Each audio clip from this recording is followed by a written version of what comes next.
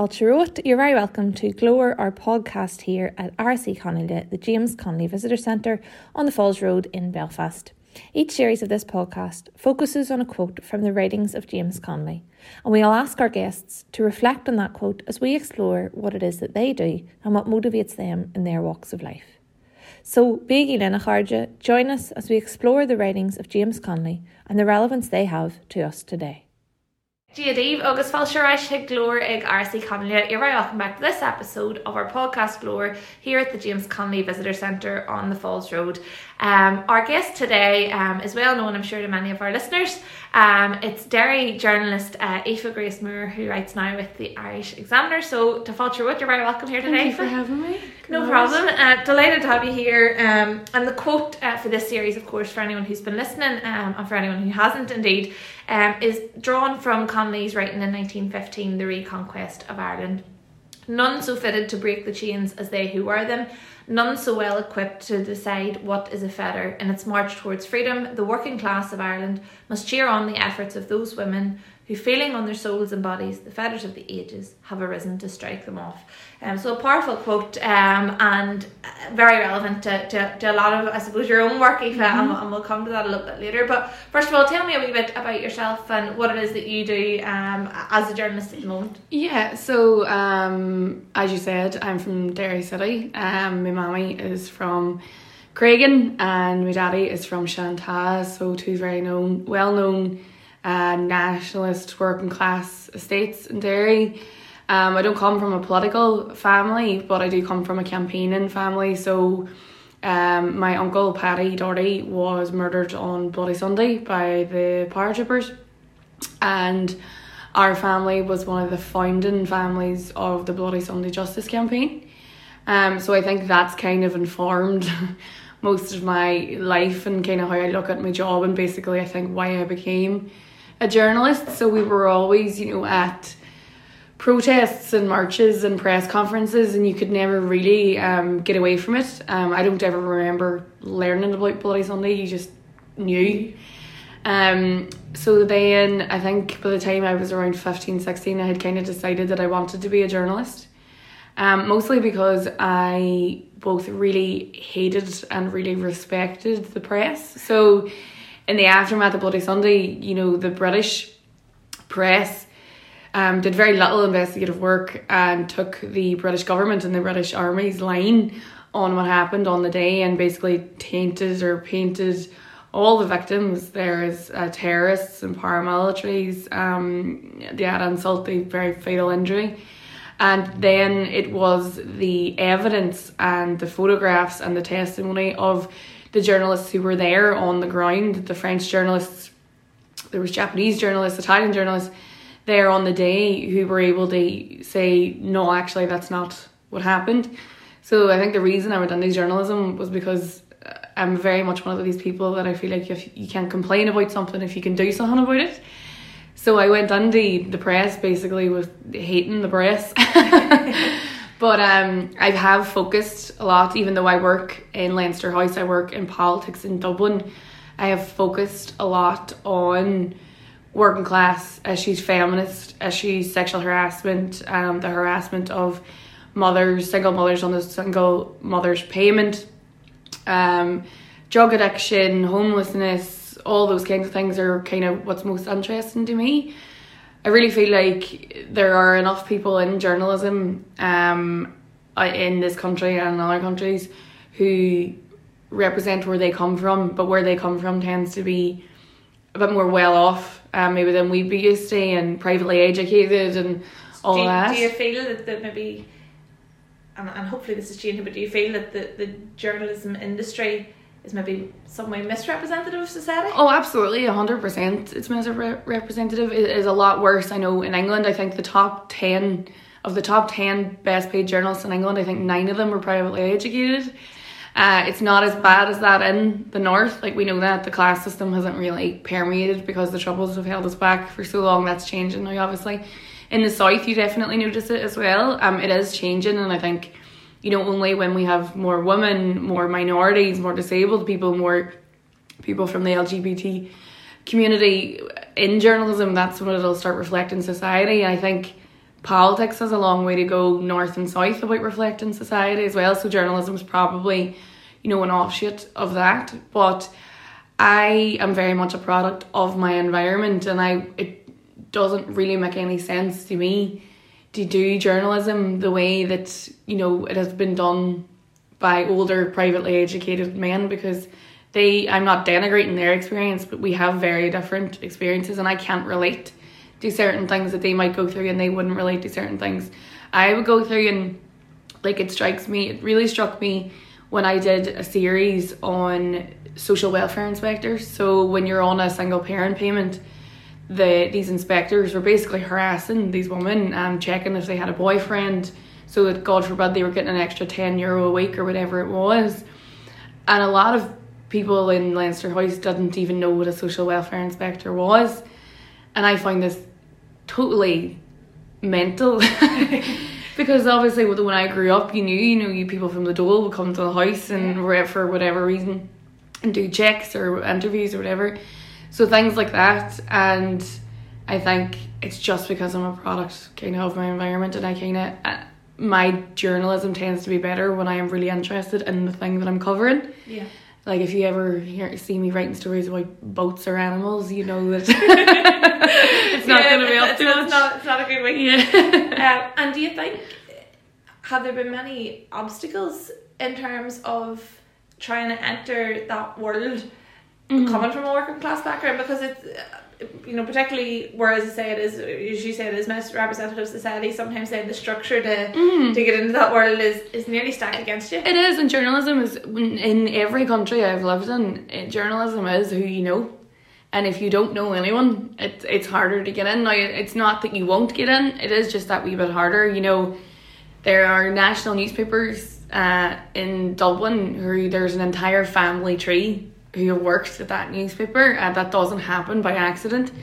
That is, again, it is changing. It's slow and it's incremental, but it is changing. We are seeing more younger journalists, more women, more working class people, but it is very slow. I would say that I didn't so much struggle breaking into journalism, but it is the attitudes of certain people when you are there, and that's not just online. I have had incredibly disrespectful things said to me by politicians, by other journalists, by management, by staff who work in Leinster House. A lot of it is classist, some of it is sexist, a lot of it is very anti-Northern. I think anyone who has ever heard of me would know that a lot of the abuse I get is very anti-Northern. It is very sectarian. Probably because my name is Aoife and I'm very proud to be from Derry City, and then people from that take that I must have one feeling or the other about a certain political party, and I'm not going to waste my breath anymore telling them that I don't. I think people like that tend to be older and tend to have their mind made up. It's not really something that I see very much with younger people, but there is a certain type of, usually man, who has issues with working class women. And I do definitely think I've spoken to a few working class people in Leinster House, whether it be politicians or journalists, and we all kind of have similar experience. And it's very rarely something blatant to your face, but it's a lot of very snide comments. That must be off-putting too, do you agree? Especially when you're trying to, as you say, you're coming in from kind of a very different experience in loads of ways to people in Leinster House. So being from the north, being a woman, being from a working class background, it certainly isn't necessarily the norm. That must be off-putting to a degree. I really wasn't expecting it. I went in so green, and I thought, well, I'm not from the south, so I don't have any link to Fianna Fáil, I don't have any link to Fine Gael, I don't have any link to Sinn Féin, so I'm not going to get accused of anything. And I had no idea that all I had to do was be called Aoife and have a Derry accent, and then I would be tarred as this hardcore Republican based on absolutely nothing. In my first ever time that I went on TV was for the RTE election coverage, and I sat down in the studio really nervous, had never been on TV before, and I was sat next to another male journalist from Dublin who we were talking about the election results, and I think I had maybe had one conversation with this man before in my life, and he turned to me and he said, well, you must be delighted because you're such a shinner. One conversation with this man I have had in my life before this. Nice and he was then, able to get so much from that conversation, and then 10 seconds later they went, okay, we're live. And I was so nervous, so put off, really annoyed, really hurt, and it really threw me the entire day. I would say that since then that man has offered me a job a number of times and I've turned him down. With pleasure, I imagine. It's interesting though, isn't it, the assumptions that people make based on where you are or your name, where you're from, sorry, and your name, and I've had my fair share of it.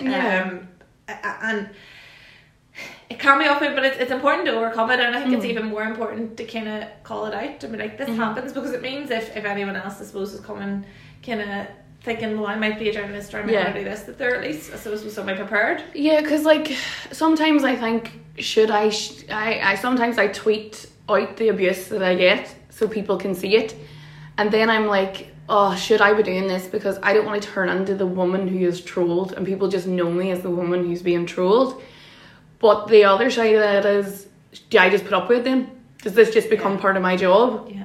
Because I wouldn't put up with it if I worked in Tesco's. I was going to say it shouldn't be. So why should it? And I not constantly, but anytime I do get something that kind of cuts below the bone, I will retweet it. And I have always made the point that I want people to see what I have to put up with, because if it's me, fair enough, I might be the only girl from Shanty who's come down to Leinster House and works in politics, but I want the next wee dairy girl who comes down to Leinster House who doesn't have to put up with the same amount of stuff that I have to put up with. And it's not that I'm putting myself forward as a martyr, but I want to challenge those attitudes and say, this isn't based on anything. And this notion of a shared island, you know, there's a lot of talk about how we need to reach out to other communities, you know, the New Irish, the Unionist community, the Loyalist communities that have been left behind by the Good Friday Agreement. We absolutely do. But there is a serious amount of education that needs to go on in the South about their northern neighbours. And because a lot of them just don't want to know. They have made up their minds about us a long time ago and put us in a box. And it's a green box and an orange box.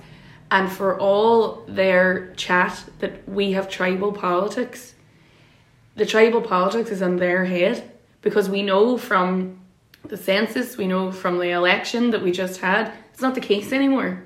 But there is a certain section of society, especially in the South, that wants us to stay that way, because then they want to be able to say, but they're both as bad as each other. Yeah, it's much easier to do this. But it's interesting just to come back to what you said at the start about coming from a family who's challenging the status quo and who's always done that, because it strikes me that that's really what you're doing in a different arena, but you know, the same game. And how much do you think, you know, your family background and stuff has, I suppose, helped you and given you that sort of, because it's hard doing it on your own, and you never are, hopefully, you know, your family and that's behind you.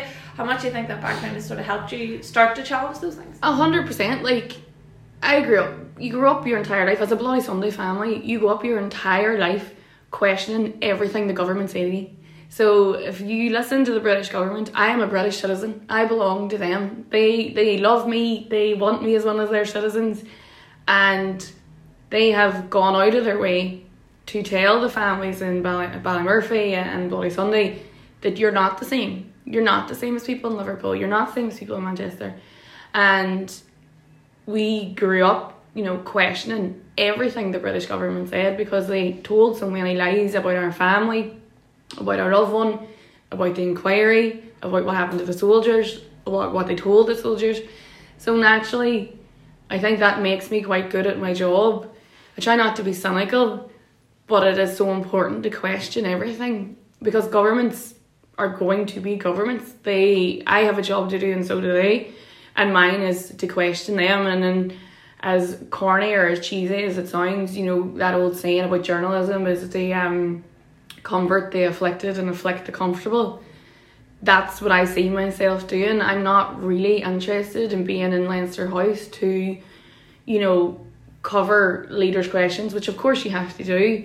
But there's another part of the job that is, why is, like, 10,000 children on a waiting list for speech therapy? Why is a quarter of the country's population on a waiting list for a routine procedure? You know, where is the money going? What is happening? So I think everything is politics as well. You know, like if you're waiting on speech and language therapy, if your granny's in a trolley in a hospital, if you can't get your head above water with rent, that's all politics. Yeah. And that's very much how I see it. So I think definitely the area I come from and the family I come from, and you see a lot of, you know, inequality. And inequality is a choice that's made by governments. You know, it doesn't happen by accident. So I think that's probably where it came from. And yeah, I think that's probably how I ended up in the job I'm in. Just to draw them on the quote that we're looking at this series, and I'll read it just once more for our audience. None so fitted to break the chains as they who wear them, none so well equipped to decide what is a fetter. In its march towards freedom, the working class of Ireland must cheer on the efforts of those women who, feeling on their souls and bodies the fetters of the ages, have arisen to strike them off. Written in 1915, over 100 years ago, long before we were kicking about. But, you know, the first two lines in that seems to reflect nearly what you, from my kind of interpretation, what you've been saying already. But when you hear that quote as a whole and talking, you know, Connolly was talking about campaigns for rights, kind of working alongside each other and supporting each other. What does it mean to you, or does it mean anything to you? When I was reading it, the first two lines reminded me, actually, I thought it was so pertinent for this moment about the Northern Ireland Protocol. So we're talking about this the day after the British tabled the legislation to override the Northern Ireland Protocol, something the people of Northern Ireland do not want. And the first line of that is about the none so appropriate. Like, the people of Northern Ireland should decide what happens in Northern Ireland. Like, it should not be done from Westminster. And then the last two lines about the women and their choices reminds me so much about the struggle to get bodily autonomy again in Northern Ireland. We have people in Westminster and people in Stormont trying to legislate, or not legislating as it is now, for a woman's right to choose, when we know from polling, it is publicly available polling, that the majority of people in Northern Ireland and the majority of women in Northern Ireland would like the right to choose. I think it's so pertinent now, even if you take the class element out of it and just even look at Brexit and bodily autonomy, that quote is still so fitting. There should not be anyone dictating to someone else how or why or where they should live their lives. There is no one so fitting as the people themselves. And I think obviously Northern Ireland's been on a journey the last 50 years towards peace, but the peace process only worked when the people were there getting a say, when they all came around the table. And I know obviously it was facilitated by the British government, the Irish government in America, but it was only when they got, you know, Gerry Adams, Don Purvis, David Trimble, the people of Northern Ireland around the table, because when they tried it on their own, Charlie Haughey was getting nowhere, Margaret Thatcher was getting nowhere. It is only the people involved, the people who it will affect day to day, it is only those people who can make the best choices. And I find with Brexit, I'm sure everyone listening to this feels the same. Everyone was talking about Northern Ireland and no one was talking to Northern Ireland. And there are people like Michelle O'Neill and Naomi Long and these people saying, this is what we want. And then Micheál Martin takes their word and goes back over to Brussels and tells Brussels, and it's not good enough. But it's because of, and I very much place the blame with the British government here, that they decided what they thought was best for Northern Ireland. And it was no odds what we wanted. And it was obviously to the great credit of Brussels, and we had Maura Sefcovic here and Micheál Martin and Simon Coveney, and they've all done a lot of work, and the politicians in Northern Ireland have done a lot of work. But if nobody's listening, if the people who hold the cards aren't listening, then there's not really much that you can do. So I still think, yeah, it is so fitting. And then even when you think about it in the kind of class element of it, it will be, you know, it's for everything. It's for, as I say, like Ballymurphy or anyone who's looking for justice. It's like, there is the best people to do it are those themselves who are involved. I think it is probably more fitting for Northern Ireland than it is probably anywhere else in the world. And you do see it. I mean, the likes of the Bloody Sunday campaign, the Ballymurphy families, and John Jarry with the language rights, all of those who are campaigning in favour for women to have a choice. and this is something I've touched on actually in all the conversations kind of naturally in this series, but so much of it comes from the ground up, and it's very important, I think, to recognise that. I suppose in terms of your own work, Aoife, how do you see kind of your role maybe in assisting that? Or I know you've touched on it briefly, but as kind of looking to the future, you're going to continue what you're doing presumably, and plough on and keep challenging and keep questioning. Yeah, I think a lot of my work is trying to shine a light on things that, first of all, that I find either, you know, unequal or shocking, or that needs a light shone on it. And just when you were talking about things coming from the ground up, I don't think there's any better example of a campaign that came from the ground up than Repeal the Eighth.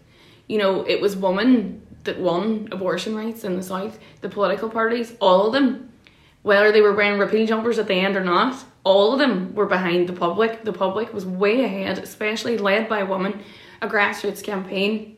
And I'm not there as an activist in my job to say we should be doing this or we should be doing that, but it's given people who normally don't have a voice. And I do a lot of work in Dublin with the Stardust Justice campaign. So for people who don't know, because I didn't really know before I moved to Dublin. You know, was that Christy Mercer? Yeah. So I didn't know much about it. The Stardust was the worst fire disaster in the history of the Irish state. 42 young people died on Valentine's night in 1981, and there has been an ongoing campaign to get a real proper inquest, and they would happen. We know that fire escapes were locked. There's a question over how the fire even started, and these families who have been through like such immense tragedy have now only got their new inquest. It's starting now properly in September, and you know the fire was in 1981. 40 years. Yeah, so that's what I mean about, you know, grassroots, and it's when the people who are directly involved get involved, there's always left to the people to fight the state. And it really shouldn't be. The state's job is to put their hands up or say, okay, we'll help you, we'll find out what happened. It should have been done by Bloody Sunday, it should have been done by Kings. And there's so many massacres across the north and even in the south with the Stardust and the mother and baby homes. Everything has to be a fight all the time, because that's what governments do. They get their backs up and say, no, because they don't want to admit it. Because when you start admitting things, you have to start apologising and you have to start paying out a lot of money. And it's up to me. I see my role as facilitating those people to have a voice. I'm not there as an activist to say, I believe in this, so this is what I'm going to cover. But because I have covered a lot of things that I absolutely do not agree with. But that's the job.